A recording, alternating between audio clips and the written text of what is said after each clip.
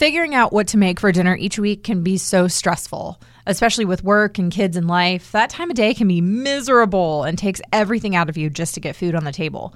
A few years ago, my friends and I actually started a monthly freezer meal party where we gather and we cook freezer meals and then we swap them so we have easy meals ready to go throughout the week or month. This has been such a lifesaver for me and my friends. And honestly, it's become such a joy to just gather with them each month. So getting to talk about freezer meals and community and the importance of the dinner table on the podcast, well, this was an episode I couldn't wait to do. Welcome to Business with Purpose. I'm your host, Molly Stillman of StillBeingMolly.com, and this show is all about bringing you the stories behind the brands, companies, and small businesses that are changing the world.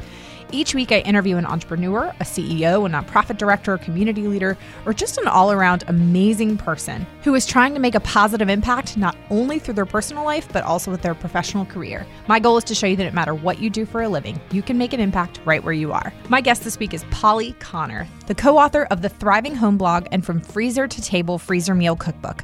I have been following Polly for quite some time, and I was so excited to do this interview. We had the best time chatting and clearly could be best friends in real life, and I really just loved hearing her heart behind the blog and the cookbook, and we even talked about internet trolls. Also, be sure to head on over to my Instagram at StillBeingMolly later today, as I'll be giving away a copy of From Freezer to Table.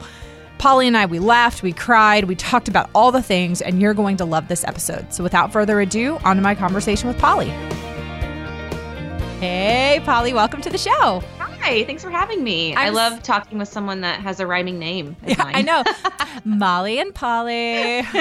So I've just been so looking forward to having you on the show because I'm just such a huge fan of you and Rachel and everything that you guys are doing. And I have to just, before I have you get into telling your story and everything, I have to just tell you. So for those that are listening, obviously you will learn all the amazing things that Polly and Rachel are doing with Thriving Home and their cookbook. But one of the reasons that I discovered you guys was actually through my best friend, because for about, I want to say, maybe 3.5 years, maybe even coming up on 4 years, my group of friends and I, and actually has grown, and we can talk a little bit more about this later, but we do a monthly freezer meal party. You guys are like on it. Yes. So you're ahead of us. Yeah. So my best friend started it. And like I said, I want to say it was like 2014 sometime. Oh so it may be coming up on 4 years. And It was just like, hey, you know what? We're all busy moms. We want to be able to, have meals ready for those days when you just cannot get it together and have some freezer meal stock. So why don't we all do this? And so the way we did it, this is the way we do it. And I don't know if this is kind of how other people do it, but what we do, it's changed a little bit over the years. But when we started, we would all meet at somebody's house. Everybody would bring the ingredients for their recipe times 4. And then actually we did it times 5, because we would make 5 meals of our recipe, and then we would exchange. And then what we would do is for the 5th meal, we would save that and use it as like a blessing meal to somebody else. Like, so if you come across somebody who like maybe just had a baby, or maybe they're just having a really rough week, and you want to bless dinner. Right. Yeah. And so we kind of like have that extra one in the can to take to somebody if they need it. And then you leave with, 4 + 1 freezer meals ready to go. And it grew. And so we had this Facebook group, and it's now like spread among other parents in our communities and or in our community. And so we've met other moms. And the funny thing is that I guess it was maybe 2 months ago, we hosted it at a new friend's house. And again, like every month we kind of have new people come that it's their first month because they hear about it. And one night a woman sent her husband, but like nobody knew that they were sending, that this woman was going to be sending her husband. So this man just walks in with like 5 freezer meals. Oh my God. We're all like, hi. What?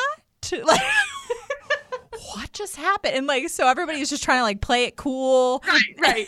And the husband's just like, this is no big deal. I'm just showing up to a room full of women with freezer Oh my meals. gosh. Yeah, it was really hilarious. That is so funny. Yeah. Like, memo. It's a mom thing. Yeah, like there's a lot of girl talk and wine and LaCroix and like there's a lot of women's stuff happening. Like this isn't more than just freezer cooking. It's like it's an event. Right. Yeah. And it's like, it's not one of those things where we want to be exclusive, but at the same time, we're kind of like, you might want to tread carefully here, bro. Like, that would be hilarious. It was pretty intense. So, I probably had no clue. Yes. Anyway, so I just share that with you up front because, and like I said, my best friend actually, she pre-ordered y'all's book and has like given it as gifts to everybody from freezer to table. She loves it. And so anyway, I wanted to say all of that off the bat because that's part of the reason I've just been so excited to talk with you. That is so fun. So here I am sharing this story right off of the front, but I need to hear your story. So give us the Polly 101. So tell us your story and everything to where you got to where you are today. Yes. So I'll start off with saying I am 50% of Thriving Home. So my partner in crime, Rachel, had a scheduling conflict. And so she's not here with me on the podcast, but I represent Team Thriving Home today. So Rachel and I have been friends for quite a while, and we started our blog, Thriving Home, which is thrivinghomeblog.com, about 6 years ago. And Awesome. So we started it with, kind of the idea of, do we want to, maybe this could turn into a business on the side? Like we still want to be at home and present with our families, but we need to have a supplemental income. And so let's just kind of see what this does. And so, we started about 6 years ago, and I'd say it started taking off about 2 or 3 years after that. Mm-hmm. And one thing we quickly started noticing is that we were getting a lot of web traffic to our freezer meals. So at that time, Rachel was in a freezer club, which is similar to what it sounds like you all have done. You do the freezer cooking parties together. Yeah. There's also freezer clubs where you just make the meals on your own. You get together and exchange rather than cooking together. That's honestly kind of how it's evolved. Right. Mainly That's because what it turns into. Yeah, because so many people would come and then there was just like no room in our kitchens. Right. Yeah. So that's kind of what it's more evolved to. Yes, that's kind of usually the progression is people kind of dabble with it. Like, let's do this as, a social thing. And then you're like, all right, let's go serious. Like, this is awesome. So she was part of a freezer meal club at that time and posting a lot of the recipes she was doing. And all of a sudden we noticed like, wow, there's a lot of interest in this. And there must not be much good information out there. Because I think at that time, still now, there's just a lot of bad freezer meals out there.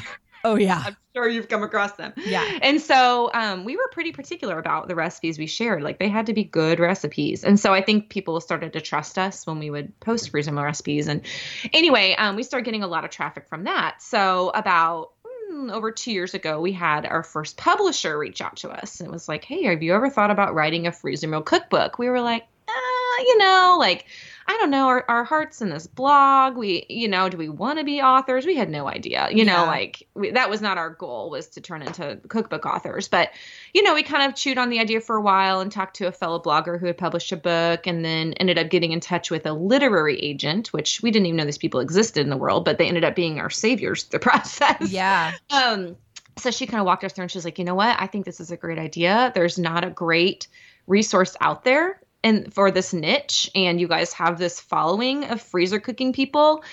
So yeah, I think it'd be a great book. So we pitched the book to some big publishers, and 2 years later we published our first cookbook. That's so awesome. Yeah. So the cookbook's called From Freezer to Table, and it came out last September, and it's just been such a fun ride. Publishing a book is it's a ride.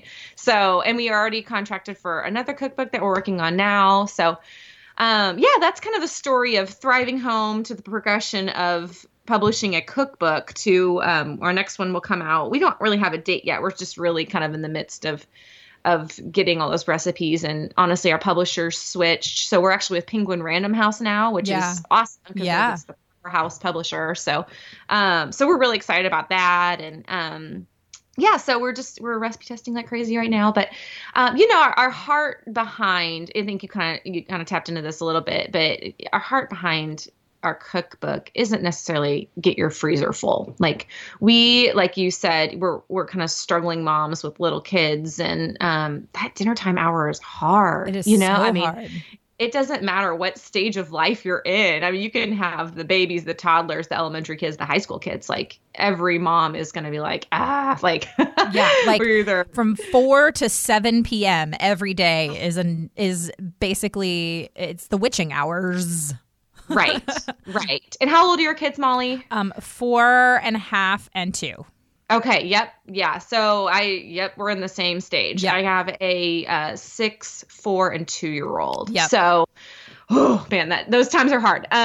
So I'm in that kind of little kid stage, and Rachel's more in the elementary kid stage, and it's still a struggle. I mean, because you're either out, running kids from activities to activities, or trying to get homework done, or, just no matter the stage of life, this dinner time struggle is real. And so, our heart behind equipping people with the freezer cooking lifestyle was just to kind of free up your time in the evening and to help you be more hands-on wherever you need to be more hands-on or more present. Because I don't know about you, like when I'm cooking a meal from scratch, which I think we all kind of want to do. Like, I think people really want to do that in theory. It's just really hard because it just takes a lot of work and a lot of planning and a lot of cleanup. Yeah. And so it's a lifestyle that just frees you up in the evenings, that kind of just brings less stress and less cleanup and just helps you be more available to your people. Right. So that's why we love getting this in people's hands and promoting it, because we really believe this really helps homes, and it really helps moms, and it really helps you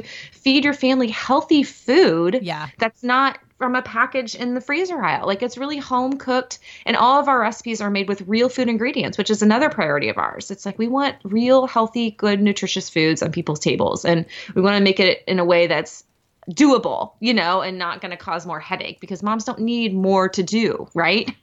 Yes, absolutely. So that's so cool, though, to hear that you guys have like kind of been ahead of the train a little bit, because it seems like the freezer cooking stuff just kind of picked up in the past couple of years. So you guys were like in the genesis of it. I know. Yeah. I mean, and all the credit goes to my best friend, Lindsay. Like, she is definitely the one who was the brains behind it all. And I don't even know, I honestly don't know where she got the idea. And it was just coming from a time, because she has 3 littles. And at the time, her so she's got an older daughter, and then she's got twins.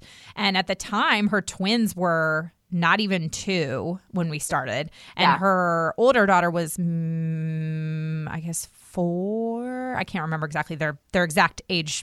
I'm like trying to do math in my head real fast, and it's hurting. Can't do math on the fly. Yeah, and then there I had just my my 1-year-old, and we were just talking about how that time of day is just so stressful, and especially moms who are dealing with postpartum anxiety or postpartum depression, like that dinner time can be so stressful. It is, it really is. Yeah, or if you're a new mom with a newborn, those first 6 to 12 weeks where adjusting can be so difficult. Or if you're a working mom and there you are, you're trying to go to work, you're trying to pick up your kids from daycare or school or wherever, and then get home, and you're exhausted from the workday. Right. And there you go, and you have to make dinner. And it's just, it's so much. And so we just kind of were like, well, let's give this a try. And it turned out to be just such a blessing. And, I hosted for a while, and then other people would host. And it's been nice, because it's really, we've been able to go through seasons of, watching so many of the women who come regularly, have babies, and there we take that extra meal and bless them. And so, like, what we always do is, for any mom in the group who is pregnant, the month that they're due, we require them to come to the party, but they're not allowed to make anything. And my gosh. All we do, what a blessing. And then all we do is we just all hand them the meal. So sometimes, those moms can leave with like 12 to 15 meals that are frozen. My gosh, that's amazing. Yeah. And it's such a blessing, and such a, just something that's so great for new moms. And then, we've done this for, moms who've had surgeries or, all kinds of things. And like you said, it really has not only, it's brought me, a group of friends that, it's not just standing around cooking or standing around exchanging meals we made on our own. It's, standing around and having a glass of wine or a Diet Coke or a LaCroix or whatever your drink of choice is, and laughing and just getting that time to just relax and have girlfriend time. And it can get really easy, I'd say, in this stage of life to let friendships fall by the wayside. Oh my gosh, yes. And it's so necessary. And I have learned that so much in the past couple of months of how necessary real, raw, honest friendships are. And I remember praying for that a couple years ago of just like, I felt like I was in a season where I really, really needed good friends. And it's so amazing how something like this simple freezer meal party has really brought me some of my best friends. Right. It's kind of an excuse for community. Yeah. And I'm with you. I think especially kind of in those young years where just life is all, is so demanding on you in every way, like physically, mentally, spiritually, you're just, all of it's going towards your kids just because that's just the stage you're in. You just have to. And so it's like friendships for sure get left behind. And so if you aren't carving out space for that, if you aren't even creating an excuse to like gather together in your exhaustion together, like it's not going to happen. And so I'm with you. I really struggled when I went from work to home with my first kiddo. Like I really floundered. And, this was one little outlet for me of like just another gathering place of moms, of just not to feel alone in it. And it was like silly. But I kind of love, I like efficiency. So I loved the like two birds with one stone, I'm like, I'm spending time with people and I'm also coming home with meals for my family. It's the best, like efficient time ever. Exactly. But you're right. It does. It's kind of it's a double whammy of you're also like, yes, you're creating great like meals for your family, but you're also like creating a community of people that you just can't help but start chatting about your families and your experience and your week when you get together regularly. So the freezer club. So I'm currently in a freezer club now, and we've got to the point where we, you get together and we just all come in and plop on the couch and hang out for 45 minutes, even though it's 8:00 at night and everyone's tired. It's like there's nothing to cook, and all we have to do really is exchange meals in our coolers outside. But we all just want to hang out a little bit. Exactly. Right. And it's your husband will be like, yeah, you can go to that freezer meal party because he gets something out of it. My husband always, every time I come home, he's like, all right, well, we get like, he gets so excited. And then sometimes it's funny too. Like, I love my friends, and some of them are amazing cooks and others are great cooks, good cooks. But it's so funny because some weeks he'll be like, all right, who made that? Ooh, that one's going to be good. Like he knows, knows now, like who are the really good cooks. Right. And I think it's important to note that you can do this on a lot of different levels. Like Completely. You don't have to have a big party. You don't have to have a club. Like you can do this with one other person, right? So say you have a neighbor and you're like, hey, I just want an excuse to kind of hang out. Like you can get together and just cook 4 meals together and go home with your freezer meals, or you can do it with 2 friends, or you can really scale it up as much as you want to an extent. Like or else you're going to be cooking way too much. But a lot of people are like, where do I even start with freezer cooking? But some people are very intimidated by it. They're like, aren't freezer meals just mushy, beige, and boring? And so, I know that's another heartbeat of ours. We're like, no, like it can be fresh, it can be texture, it can be healthy, it can be flavorful, So that's, again, in our cookbook, we really only put like home run recipes. We were like, we want to prove the freezer cooking skeptics wrong. So, if you just start small, just by doubling a meal, right? Yes. And just trying it out, like let's just try this method out. See if my family can get in the groove of using a freezer meal. And then once you kind of get in that groove, okay, let's add a friend to this. How about you make 2 of that meal and I'll make 2 of this one, and then let's exchange. Right. So you can scale up if this is intimidating to you or you've written off freezer cooking for life. Like just start small, and then you just start moving, just with your lifestyle and with the people around you, you can just scale up as much as you want. And get something regular, or you can just do parties. I know I just talked to someone, I don't know if you know Kristen Schell from Turquoise Table. Okay, so she does this as like a ministry with her neighbors. I thought that was so cool. Like so cool. Bringing in like neighbors that she doesn't know very well. Like she hosts these cooking parties that they just all do together. And so it's a really cool byproduct of cooking. Absolutely. And the other thing I think that is amazing about the heart behind what you guys are doing is, again, not just creating, a great cookbook and having a great blog, but one of the things that I've really kind of gleaned from Freezer to Table is the heart for, families sitting around the table eating and that important time together, especially with kids. And this is a couple weeks ago, I had on the podcast Shane Feldman, who is he is the founder of Count Me In, and he's a 23-year-old entrepreneur. But basically, Count Me In is the world's largest youth-run youth-led organization that is trying to get kids to, really participate in their community and give back and all these kinds of things. But one of the things that he is really passionate about is talking to parents about how, because he's 23, so he's in that between time of high school and college and being, a full-fledged, husband and parent and all that kind of stuff. So he's sort of in that middle ground. And his passion is really because he works with so many youth, and he's just kind of coming out of that youth time frame. He loves talking to people to parents about that dinner time spent with your kids, and especially teenagers. Like when your teenagers don't want to, the tip he gave me was for parents who feel like their kids won't talk to you, sit down at a dinner together at home and just don't say anything. Because he's like, I guarantee you, your teenager is not going to be able to handle the silence, and they're going to start talking. And I was amazing. Just like, that's genius. Like, oh my gosh. He's like, don't sit there and ask them questions. Don't ask them about their day. Like, if they don't want to talk, they don't want to talk. But I guarantee you leave it purely silent long enough, they're going to start talking. And, for me and my family, like with young kids, even as crazy as dinner time is, and sometimes I feel like I'm like bargaining with my children to eat. Oh gosh, yeah.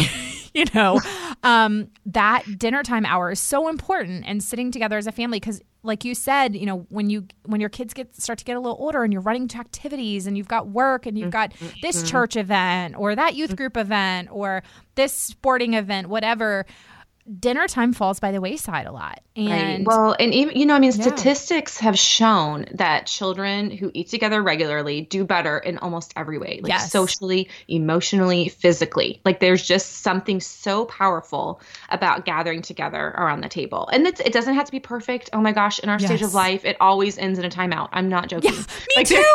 I'm so glad I'm not alone. Like, I think people imagine like Rachel and I having these like wholesome family dinners because we're these bloggers who cook our meals at home. And it's like, oh my gosh, like every dinner is like tears because someone's like thrown food or gotten down from the table or, spilled a glass of milk.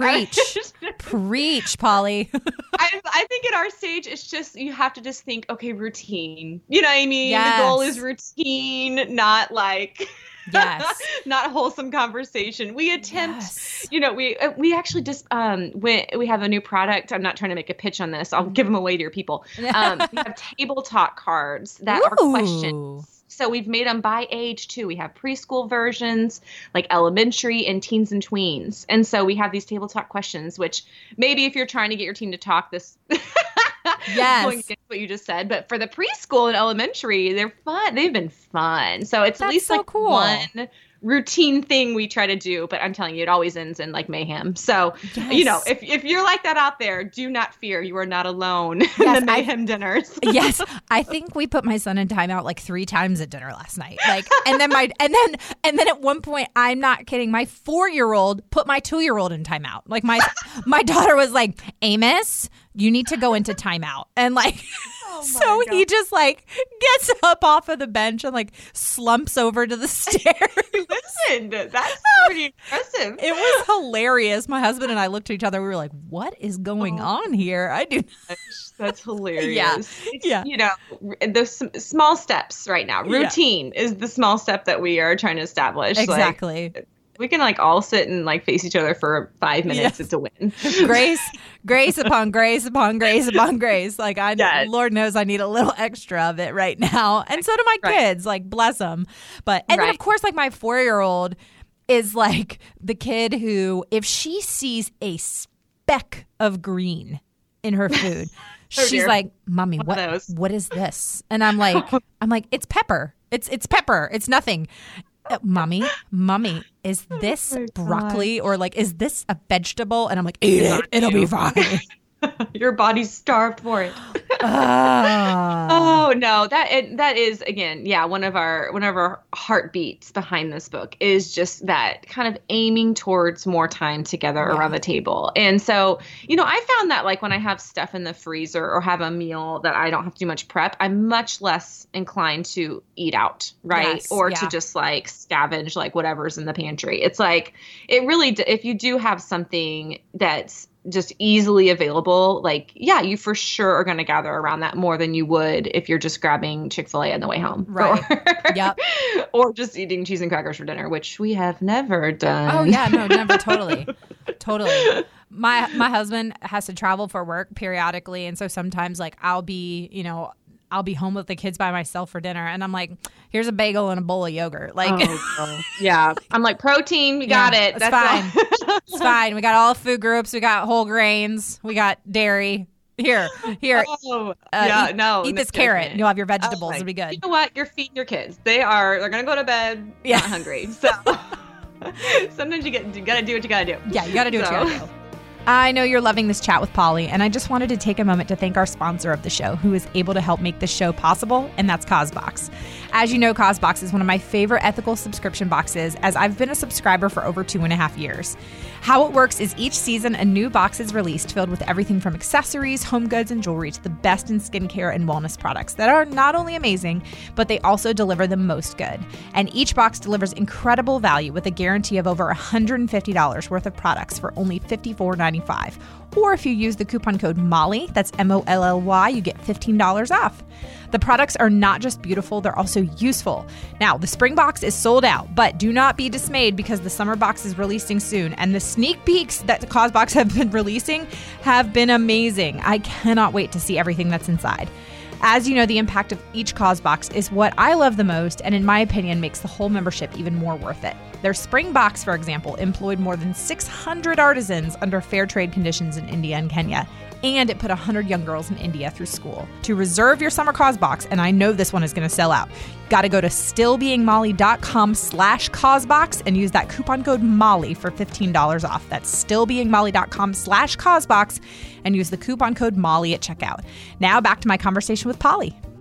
I want to go back a little bit because, before you launched Thriving Home with Rachel, what was your state? You started your blog about 6 years ago and you said you have a 6-year-old. So I'm assuming you started the blog right around the time you had your first child. Mm-hmm. Yeah. So even before Thriving Home, I actually had a personal blog just as a hobby. I think this is weird. I think I was blogging before blogging even happened. I would, this is going to be foreign to the millennials, but I journaled. Yes. I had a live journal. Do you remember what live journal is? Oh, Live journal was like the emo online journal / blog before it was called a blog from the early to mid 2000s. Yeah, it was like a lot of I've said this before on the podcast, but mine was basically a lot of Dashboard Confessional and Dave Matthews lyrics, talking about my feelings. You were so deep. I was so deep. It's talking about my feelings. It was great. Profound thoughts. Yeah. No, I was there. Mine just wasn't online. I have I can't even bring myself to throw them away, but I'm like, oh my gosh, I hope my kids never go through these. But I just can't throw them away. I have 30 journals in the basement that maybe upon my death, they will go through them at some point. Yeah. But I won't throw them away. But no, I for sure, was I always really enjoyed writing and creating and I think I was just kind of born to do that. And so when blogging did come on the scene, I started my blog. It was called Learn and Go or something, cheesy like that. But, and that was more of a mom blog, a crafting kind of creating. I really got into repurposing furniture and thrifting and all that. So I would just kind of share about that stuff along with just kind of mom stuff. And then meanwhile, Rachel had her own personal blog. It was called Healthy Refuge at that time. And she was, her son was diagnosed with Crohn's disease at very young, at 2 years old. So she really was going down the route of healthy eating and real foods and just kind of her eyes were open kind of to the food industry. And at that point, all that stuff really hadn't surfaced yet. And so she was starting to read more, write a lot about her recipes and discoveries on food and all that. And so again, we would kind of guest post for each other and kind of just had our own little blogs going. And so, then that's, we just had the idea of we should just start one together. What would that be like? And so that's kind of how how it formulated was we had our own separate little things, and we, just did it for hobby because we liked it and it was fun. So that way there was nothing to lose for us. It was like, you know what, if we take this adventure and it doesn't go anywhere, we lost nothing because we had fun doing it. We were using our hobbies. We were, using our creativity, and then we just needed that in that stage. And so, in that stage of life too, I had just had my first daughter, and kind of like I mentioned earlier, the transition from work to home was like slightly traumatic for me. It was, I had no idea how much I really valued being in the workplace and that acknowledgement and that feeling important all of a sudden. And my daughter, in retrospect, was a very tough baby. Like, she had acid reflux, was not sleeping, was not eating well. Like, she was a really, really tough baby. And I was not very relaxed. I was very much trying to do this schedule thing that was not working. So I totally floundered as a new mom. I write about it a lot on the blog. So if you are one of those moms, just go to Thriving Home and find the stuff. I try to share encouragement of things that helped me during that time. But I totally floundered as a new mom and just kind of limped my way through this first couple of years. And I really enjoy being authentic about that because I just found so little of that when I was in that stage. I was like, I need someone else who's struggling and I can't find it anywhere. It was just really hard for me to really find someone that was going through that same road. And so I felt even more isolated. I was like, am I the only mom that struggles? Am I the only one that doesn't like this? What is wrong with me? And so I really hope to be someone that is authentic enough to make people feel safe and not alone when they really struggle in motherhood. And, we continue to struggle. I mean, now my second child, he was diagnosed with ADHD about 6 months ago. And it's like, that's a whole different battle. It's like, oh my gosh, he's been a hard kid, and we just love him to death, but he's been so hard in a different way. And so, I really value authenticity. I can't say that word. Being authentic. I really do value that, and want to share about that as much as I can, because I know when you share something vulnerable like that, people come out of the woodwork. They're really like, do. Me too. They really do. I'm so glad you said this because I haven't been brave enough to do it yet. So that's another just kind of one thing I love about blogging is it's like, I know these people are out there. Let's all be together in this. Yeah. And that has been sort of my same heart, and I relate to that in so many ways because kind of like you were saying, I was blogging before blogging was a thing. And I remember the first time that I realized oh, there's people other than my dad and my sister reading this. Hey. And it was, at a very different time in my life when I really was not. I was as far away from the Lord as one could be. I was broke. I was in a new living in a new state. I had just gotten out of a bad relationship. I was working 4 jobs because I was in so much debt. And I just started sharing that. And all of a sudden, people were just like, me too, or I've gone through this, or I've been through something like this. And, that was 2009, 2010. And, I've really tried to keep that at the heart of what I do, on my blog and on social media. And it's gotten hard because over the years, as I've gotten, I really got saved, and then I got married, and then I started having kids. And, here in the last few months, I've learned even more. I lost our third pregnancy at 16 and a half weeks. Saw that. At the beginning. I'm so sorry. Oh, thank you. But it has legitimately been one of the hardest things I have ever walked through in my life. Yeah, absolutely. And I was terrified, but the thing is that, so we posted our pregnancy announcement video when I was 14 weeks, towards the end of January. And it kind of went not viral, but it had probably 40 to 50,000 views between all of the outlets that I posted it on. Right. And so here I am 2 weeks later, and I go in for my routine checkup to find out that we lost the baby. And it was, oh my gosh, it was awful. And I just remember sitting there at home and my husband looked at me and he's like, are you, we're going to get through this. And I just said, how do I tell the internet? Right. And it sounds so, but for people that aren't bloggers don't understand, but all of a sudden, now I have 30 to 50,000 people that just found out I'm pregnant. And here 2 weeks later, gosh. I'm 4 months pregnant and I don't know what to do. And oh my gosh. So I just, I just wrote. And I've, like you said, I've been a writer. Writing is therapeutic for me. And so I just sat down and I just wrote exactly as raw and ugly as it was. I wrote what was on my heart and I published it and I ran. Like, I just was like, I hit publish I know that and feeling. Run. Yes. Because I was like, I can't handle the comments right now. I can't handle the emails, like all that kind of stuff. And I was like, my best friend was like, you go back and read it when you're ready.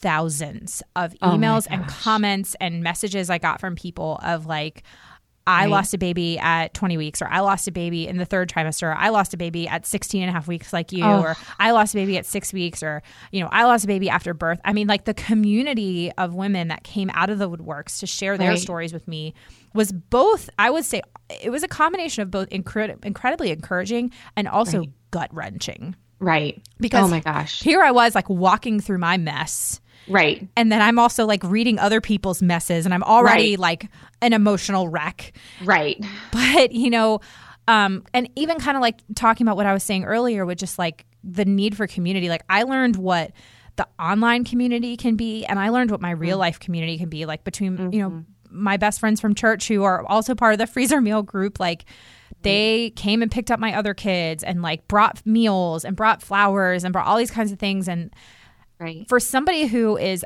people always think I'm an extrovert, but I'm actually extremely introverted.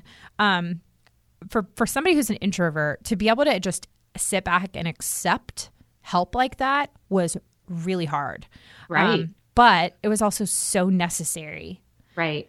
For me. And it's like God's way of loving on you through those people, you know, it's like tangible, like, I love you. Here, I'm going to send this person to bring this to you, or I'm going to send this story to you. Or, you know, it's just tangible expressions of his love through his people. It really was. And I share all that just to say that I echo like the importance of, I think, you know, in this day and age, you know, social media and blogging can, like there is a lot of darkness on the internet, but I also believe wholeheartedly that we can, especially as Christians and as moms and as women, like we can and we should redeem technology and redeem social media and redeem the internet for something good. And I think that so much good can come out of it. And sometimes it almost discourages me when I see people say like, oh, there's too much negativity on this. I'm leaving. Like I'm quitting blogging, or I'm quitting social media.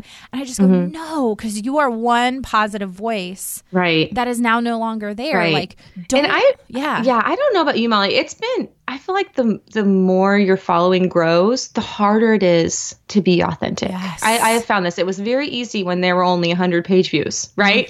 But when you start getting 10,000 page views on a post, you're like, and then you get trolls. You get people that are, you know, that are just negative. And I feel like it's hard for a blogger to be authentic because when you are, you get attacked a little bit. Yep. You know what I mean? When you put yourself out there, the bigger you are, the more negative feedback, because people just feel like they can just come down on you because you're a blogger or because you put it out there.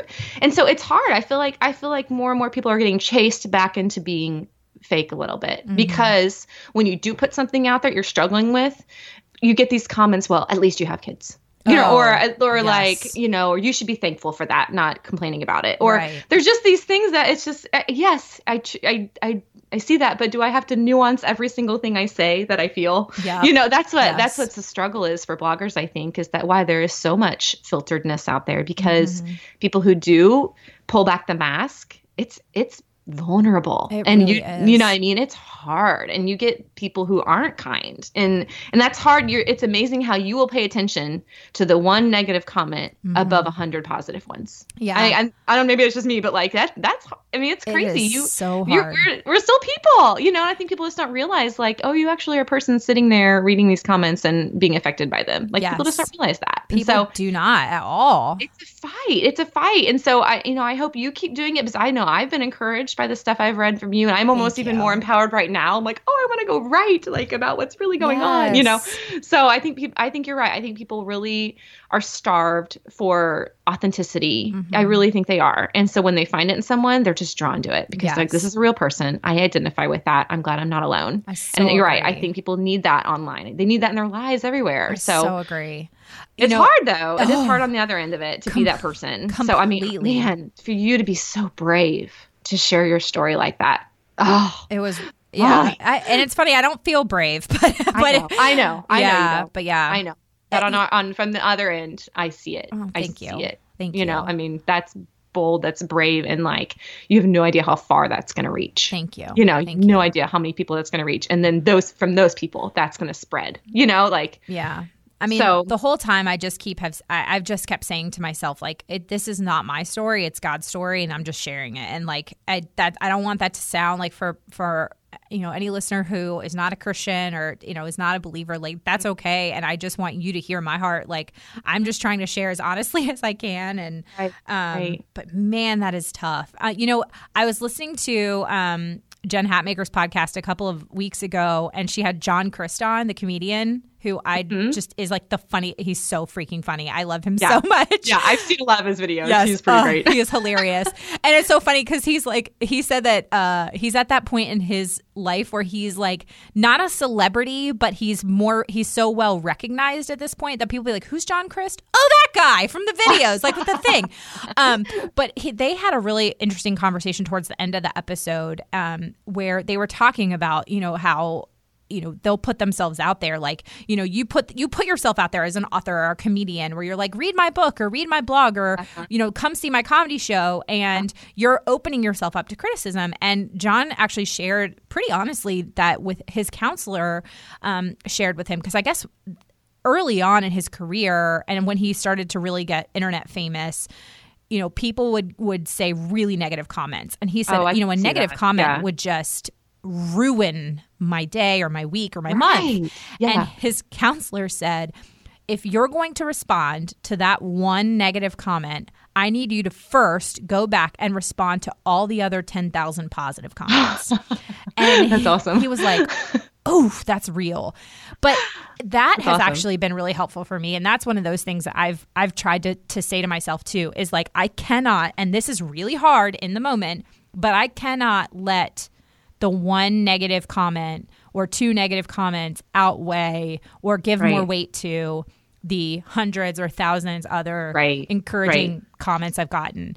Right. You can't because you're giving that person, that troll, power. Right. You are. Yeah. And no, I love that. That's great. It's so tough. And it's not like you're trained to do this. No. Like people who start to gain a following, no one gives you training on how to handle this stuff. No. It's not like maybe when you're like a real celebrity, like they have these like PR people are like, okay, here's how to handle, like criticism. Like, no, like we're just moms at home. Like, what the heck? Yes, exactly. There's no handbook on how to handle a negative book review or exactly. or someone who's mad at your story about your kid. Like, yeah. Okay, so I have to ask this question. What is the funniest? Because you guys share on your blog. Obviously, you share lots of freezer meals and things like that. What is one of like the weirdest or funniest troll comments you've ever gotten? Is there one that like sticks out in your head? Yes, there is one. So, and I really thought because every blogger has this. I really thought I'm still not convinced it's not like a family member like messing with us. But okay, so one of our most popular recipes is our chicken Parmesan casserole. Ooh. Okay, so it gets like millions of views. It's ridiculous how popular this thing has gotten. But we got this comment, and they didn't leave a name, but their email was like food chef something. So I really think someone made up an email to leave this comment. Oh, I'm sure. But pretty much, like in any blog post, you kind of cast the story of the recipe, right? You like why you made it, why we like it, any tips on it, and then you give you the recipe at the bottom. That's almost every food blogger's format, right? Right, you need exactly. to cast the vision. So anyway, we get a comment that said, next time post your recipe, what did it say? Is it post your recipe at the top? No one wants to read about your lame family.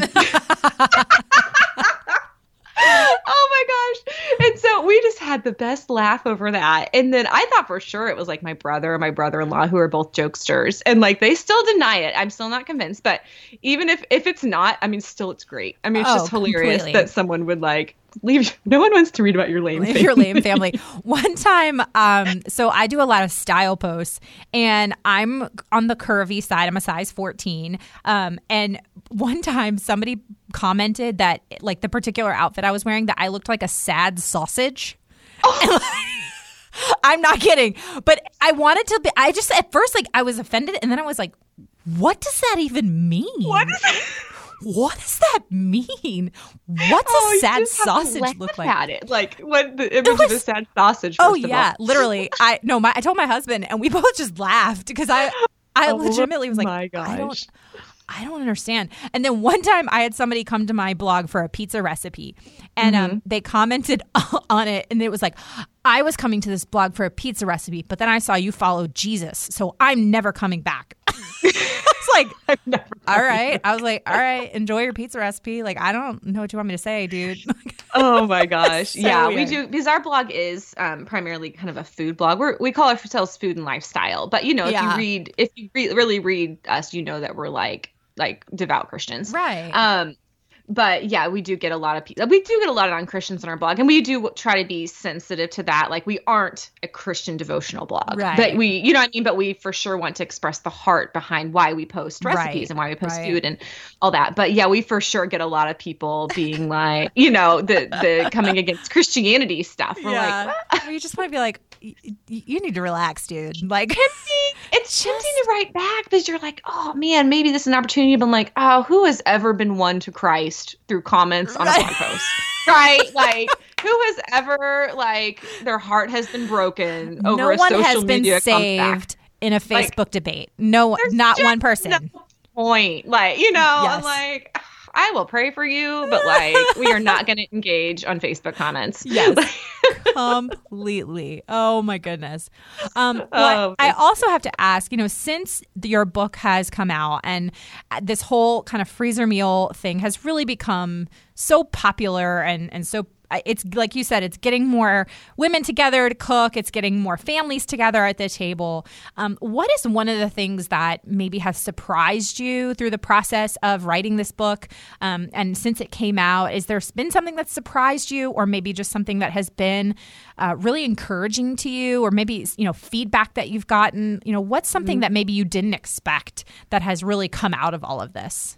Okay, so two things come to mind. And so just so people know, she didn't give me these questions ahead of time. I'm really thinking on the fly here. Okay, so first one, I still remember the moments of like the day it released, like seeing pictures on social media of our book in other people's homes. Yeah. And my heart would kind of drop. Like, I would just have all of a sudden this moment of insecurity of like, oh my gosh, this is real. Like, people are actually going to cook our recipes. You know what I mean? Yeah. And like, are they going to like it? Are they going to, so I don't think people realize the like intensity the author feels when you realize, and maybe it's just the first time book. I don't know how we'll feel with the second one, but just that like nervousness of like, I see this on your counter. Like, this is happening. You know what I mean? So I think that kind of shock of like the reality of your book publishing, that was like, I didn't expect that. I kind of just thought it would be cruise control. And so there was like this nervousness the moment it released. So that was like one surprise thing about, I think, kind of publishing the book. And like, and there still is this like, oh, I love the book. I passed it on to my friends. I'm like, oh, I hope they like it. You know what I mean? Like, we are very confident about what we put out there. We really are. But still, there's always that like, every time it's introduced to a new home, it's like, oh my gosh, I feel like I'm infiltrating their home. And are they going to like me or not? Yeah. It's like, all of a sudden I have a little corner on their bookshelf. Like, am I going to be important to them or not? It's just weird. Yeah. So I think that's kind of one thing that I didn't expect as an author, of just that, like, we're actually part of people's lives. And it's funny to like have people feel like they kind of know you, like they know about our kids and know about our family stories, and the kind of like, again, we are for sure not celebrity status, not even close to that. But like, in Colombia, like someone will stop me at the store and be like, okay, I just have to tell you, I follow you. I made your recipe last night. Just that stuff, like the random stops that we get from people. It's really fun. So that's kind of one positive thing. Something that's come out with cookbook recipe testing is, this is going to sound bad. But it is really hard to make a good recipe. Okay. So we're writing our next cookbook is from freezer to cooker. So we're developing recipes that can be made in the slow cooker and the Instant Pot. Okay. Oh man, the information out there is like, there are so many bad recipes on the internet. I have come to a point where I'm just like a skeptic of almost every food blog, because I'm like, I know you wrote that, and I know you probably tried it one time, and those directions may not be right, because I know how many mistakes we've made and had to go back and correct recipes. And then even like after meticulously testing like how long to cook chicken breast in the slow cooker, like I'm telling you right now, it only needs to cook about 3 hours. Like we have tested that dang temperature so many times. We're like, why do so many bloggers and even sometimes books out there say cook these for 6 to 8 hours? No. Like you're majorly overcooking your chicken. It's 3 hours. And so like now I'm like, oh my God, I have a hard time trusting other recipe developers now because I see how easy it is to make a mistake. And I see, you know, just people just kind of trust the information out there rather than their own like testing. Right. So it's made me a little bit like skeptical of like other people's recipes. For sure. I don't know, that's like kind of negative, but I'm like, no, like just like the cooking times for slow cooker, like most people are way off. Like, I'm just gonna say it. Oh, for I'm not sure. saying we hold the only truth, but like we're going by the internal temperature of food, and it's like, no, it's done like at 3 hours. You don't need to cook like chicken for 8 hours. Yeah. I mean, having done freezer meals for almost 4 years now, I still have and I got an Instant Pot. I still don't know what I'm doing. Like most of the time, like I still am just like, I'm guessing. I don't know. I mean, they come out delicious, but it's completely a guessing game. Instant Pot's real tricky right now because there's just no great solid resource out there. Like the information is all over the place. And it's the manual that comes with the Instant Pot, manual's worthless. It is worthless. I have like tried to follow like certain things. I will like look at the manual for a suggested cooking time and try it, and it'll either be way overcooked or nowhere near done. And I'm like, what? Like we found that no one has really tackled the freezer cooking in the Instant Pot space. No. And so we have like nothing to go on. Because a lot of times we'll like start somewhere and then go from there. But like, no, there's no good information out there. So we really are like, feel like we're kind of pioneering that space. And we're learning. We really are learning tricks on how to make a freezer meal for the Instant Pot because we've made lots of failures. Yeah. So we're getting there. It's going to be like an awesome cookbook when it comes out, but this has been a hard one to write. It's been really hard. Well, I can just say I'm real excited about it. Good. Hopefully it'll be good. So we won't put stuff in there unless we know it's good, but it's been a lot of failed recipes. Yes.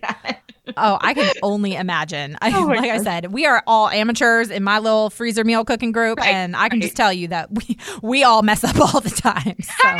Well, that's part of it, but hopefully we can like cut the mistakes out for a lot of people and just let us just tell you what to do because we've made all the mistakes getting here. I love it. Oh my gosh, Polly, this has been so much fun, and I could seriously talk to you all day long. But we've gotten to my favorite part of the show where we get to transition a little bit. I mean, I've gotten to know you pretty well, I feel, but I get to ask you just a couple of fun questions to get to know you. Not prepared for these, Molly. Yes. Hey, that's why I don't send questions in advance because I like to get the real raw answers. And this is also the portion of my show, as the listeners know, where my amazing husband, who is my executive producer, inserts a fun sound effect to transition us to the get to know you round. And I never know what the sound effect's going to be. It's different every week. And he's on a movie quote kick right now. So like he'll like do a clip from a movie. So who knows what movie he's going to pick for this, but I love it. It will be fun. You know how come the chicken crossed the road, huh? Ready to run away from them Cajuns. I'll tell you right now, because Cajuns will eat most anything, and they love to cook chicken. They love to eat chicken. That's for true. I'll tell you that right now. Today, I'm going to cook you some chicken gumbo with andouille in it. That's a sausage that we make in Louisiana just for making gumbo. It's a gumbo sausage. It's spelled andouille, andouille. Anybody know how to spell that? I'll guarantee you. All right. So I wanted to do a couple topical questions for you. Okay. Do you have, and I know this could be a very difficult question, do you have a favorite go-to freezer meal?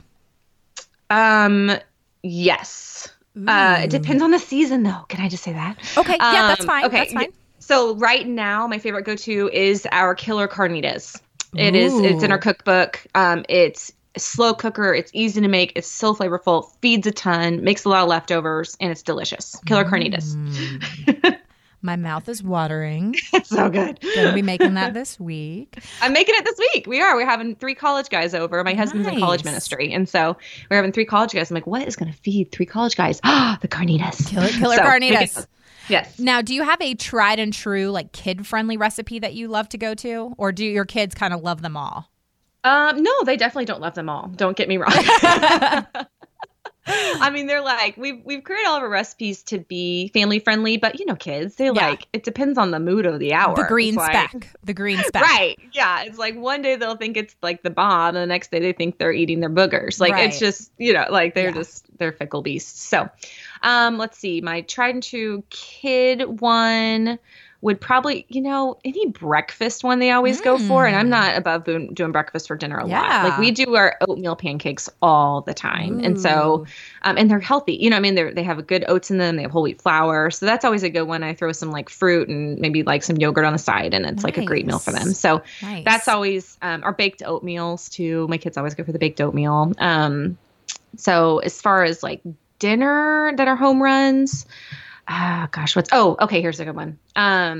The ham and Swiss paninis in our cookbook. Ooh. So they kind of have that brown sugar reduced glaze in them, so it kind of adds the sweetness. Nice. So it's a panini that they love those. That sounds delicious. Yeah, it's really easy. I mean, it's ham and Swiss, and you like press it down a bun, and then you just make this really easy brown sugar kind of soy saucy glaze and drizzle it over them. And yeah, they always go for that. That sounds really good. All right. So since you're working on a cookbook for this right now, do you prefer the Instant Pot or a slow cooker? And do you call it a slow cooker or a crock pot? I call it a slow cooker just because crock pot's actually like a brand name. Yeah, like and Kleenex, so for our cookbook, Kleenex versus for tissue. Our cookbook, we have to say slow cooker. Right. But I know that they're totally interchangeable.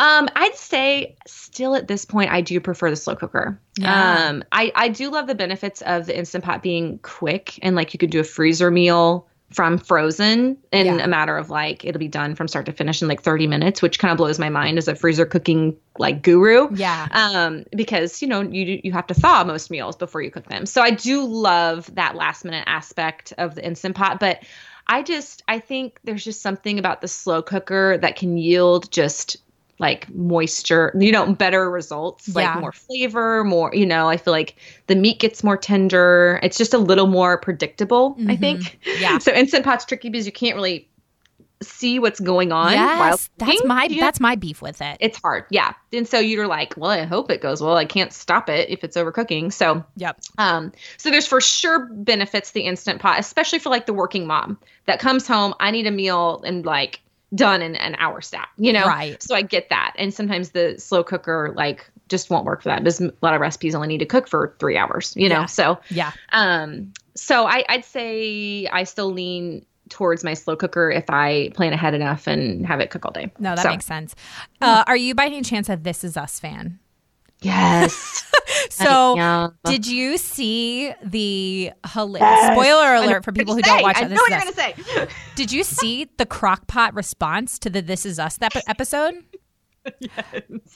Whoever works on Crock-Pot's marketing team is a freaking genius. Oh like gosh. The fact that they were actually able to get Milo Ventimiglia to do a like, it's hashtag like Crock-Pot is not responsible or whatever. Yeah. Like it's not Crock-Pot's fault. Like I died. I was laughing. Probably threatened to like sue them or something. Like, hey, here's the deal. This is gonna be real bad for us unless you like reverse this. It was genius. Yeah. So if you're listening and you're not a This Is Us fan, hey, you know what? You'll catch up. Ruin it. We didn't say anything. Yeah. We just said it's something about a crock pot. Something about a crock pot. And it was, but honestly, Crock-Pot's response was the funniest thing about it. And then the fact that they got Milo to do that like little online commercial. I really bet there was something in there. They were like, you have to do this for us. It was so good. Knowing how businesses work, it was probably like, hey, we're going to make this funny, but this is not funny. Yeah. Do this or we will sue you. Really. Okay. What is one kitchen product, or kitchen utensil for when you're preparing your freezer meals that you cannot live without? A good knife. Ooh, okay. Do you have a particular brand you're more favorable to? We do. Rachel wrote a blog post about it. I'm trying to like frantically look it up right now. It's on our blog. So if you search like chef knife on our blog, you can find it. Okay. But and it's not that expensive. Seriously, I'm like looking it up to make sure so I can get it right. It's not that expensive, and we for sure. I can't find it right now. You just have to look for it. That's okay. We also really abide by America's Test Kitchen. We really have you heard of America's Test Kitchen? You know what that?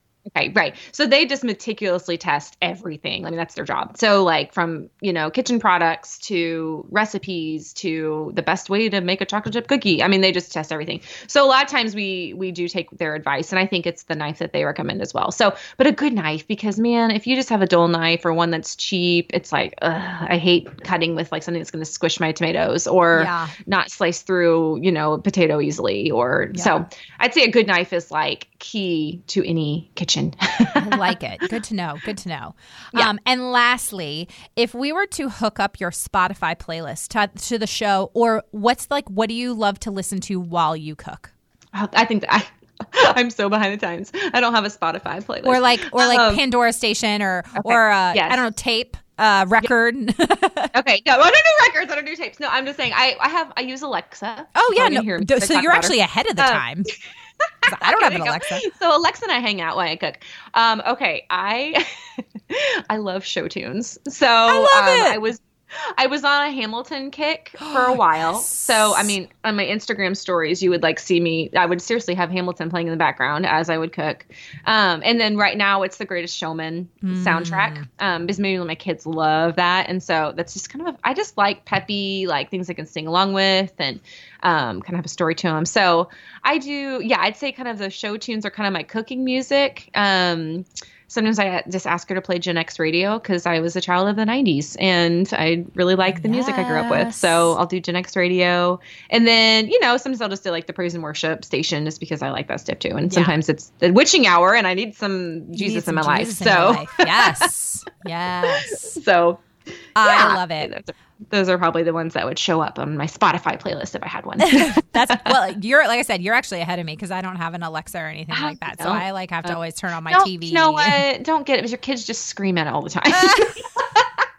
Well, I heard that one of the investors of the Alexa is a parent, and he thought it was genius because he didn't want to keep having to answer all the questions from his kid. Because we're in a question stage right now. Like my 4-year-old asks questions and like I don't know the answer to 98% of them.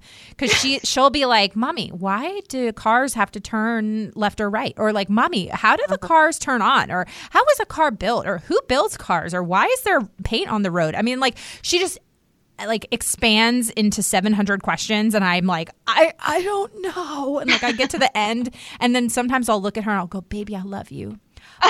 Mommy has no more answers. Like, I cannot answer any more questions." Oh my gosh! So he directs his kids to ask Alexa. He'll just be like, "Ask Alexa." I can't. I like. Oh my gosh! I actually haven't used that side of her too much. So we need to start going there. That's great. The more you know. I know. It just helped me with something major here. So that's great. Oh, so much fun, Polly. This has been a blast. It has been. Let's chat again soon. Yes, please. Thank you so much for coming on the show and for sharing all about Thriving Home and From Freezer to Table and just everything that you and Rachel are doing. Y'all are amazing. And for the listeners, I will, as always, have Polly and Rachel's information and where you can get their book online and in bookstores and all of that. I will have all of it in the show notes. So thank you so much, Polly. Thanks. How many of you went on to order Polly and Rachel's book during our chat or just bookmarked their blog? Goodness, I love them so much. And Polly was such a joy to chat with. Being able to just be real with someone and talk about the struggles of life and why a simple thing like gathering around the table for a meal can be so impactful was awesome. Don't forget to visit my Instagram for the From Freezer to Table book giveaway, and I will have all of Polly's information in the show notes. Another huge thank you to this week's podcast sponsor, CauseBox. Visit stillbeingmolly.com/CauseBox and use that coupon code MOLLY for $15 off. Thank you so much for listening to this week's episode. If you're a first-time listener of the show, welcome to the show. Be sure to visit the archives for past shows featuring amazing entrepreneurs and business owners who are literally changing the world with their businesses. And if you are a regular listener of the show, thank you so much for tuning in and week out, and thank you for your support. Be sure to head on over to iTunes, Google Play, Radio Public, or wherever you listen to podcasts, and make sure you're subscribed to the show. Clicking that subscribe button helps to make sure that you never miss a new episode of the podcast.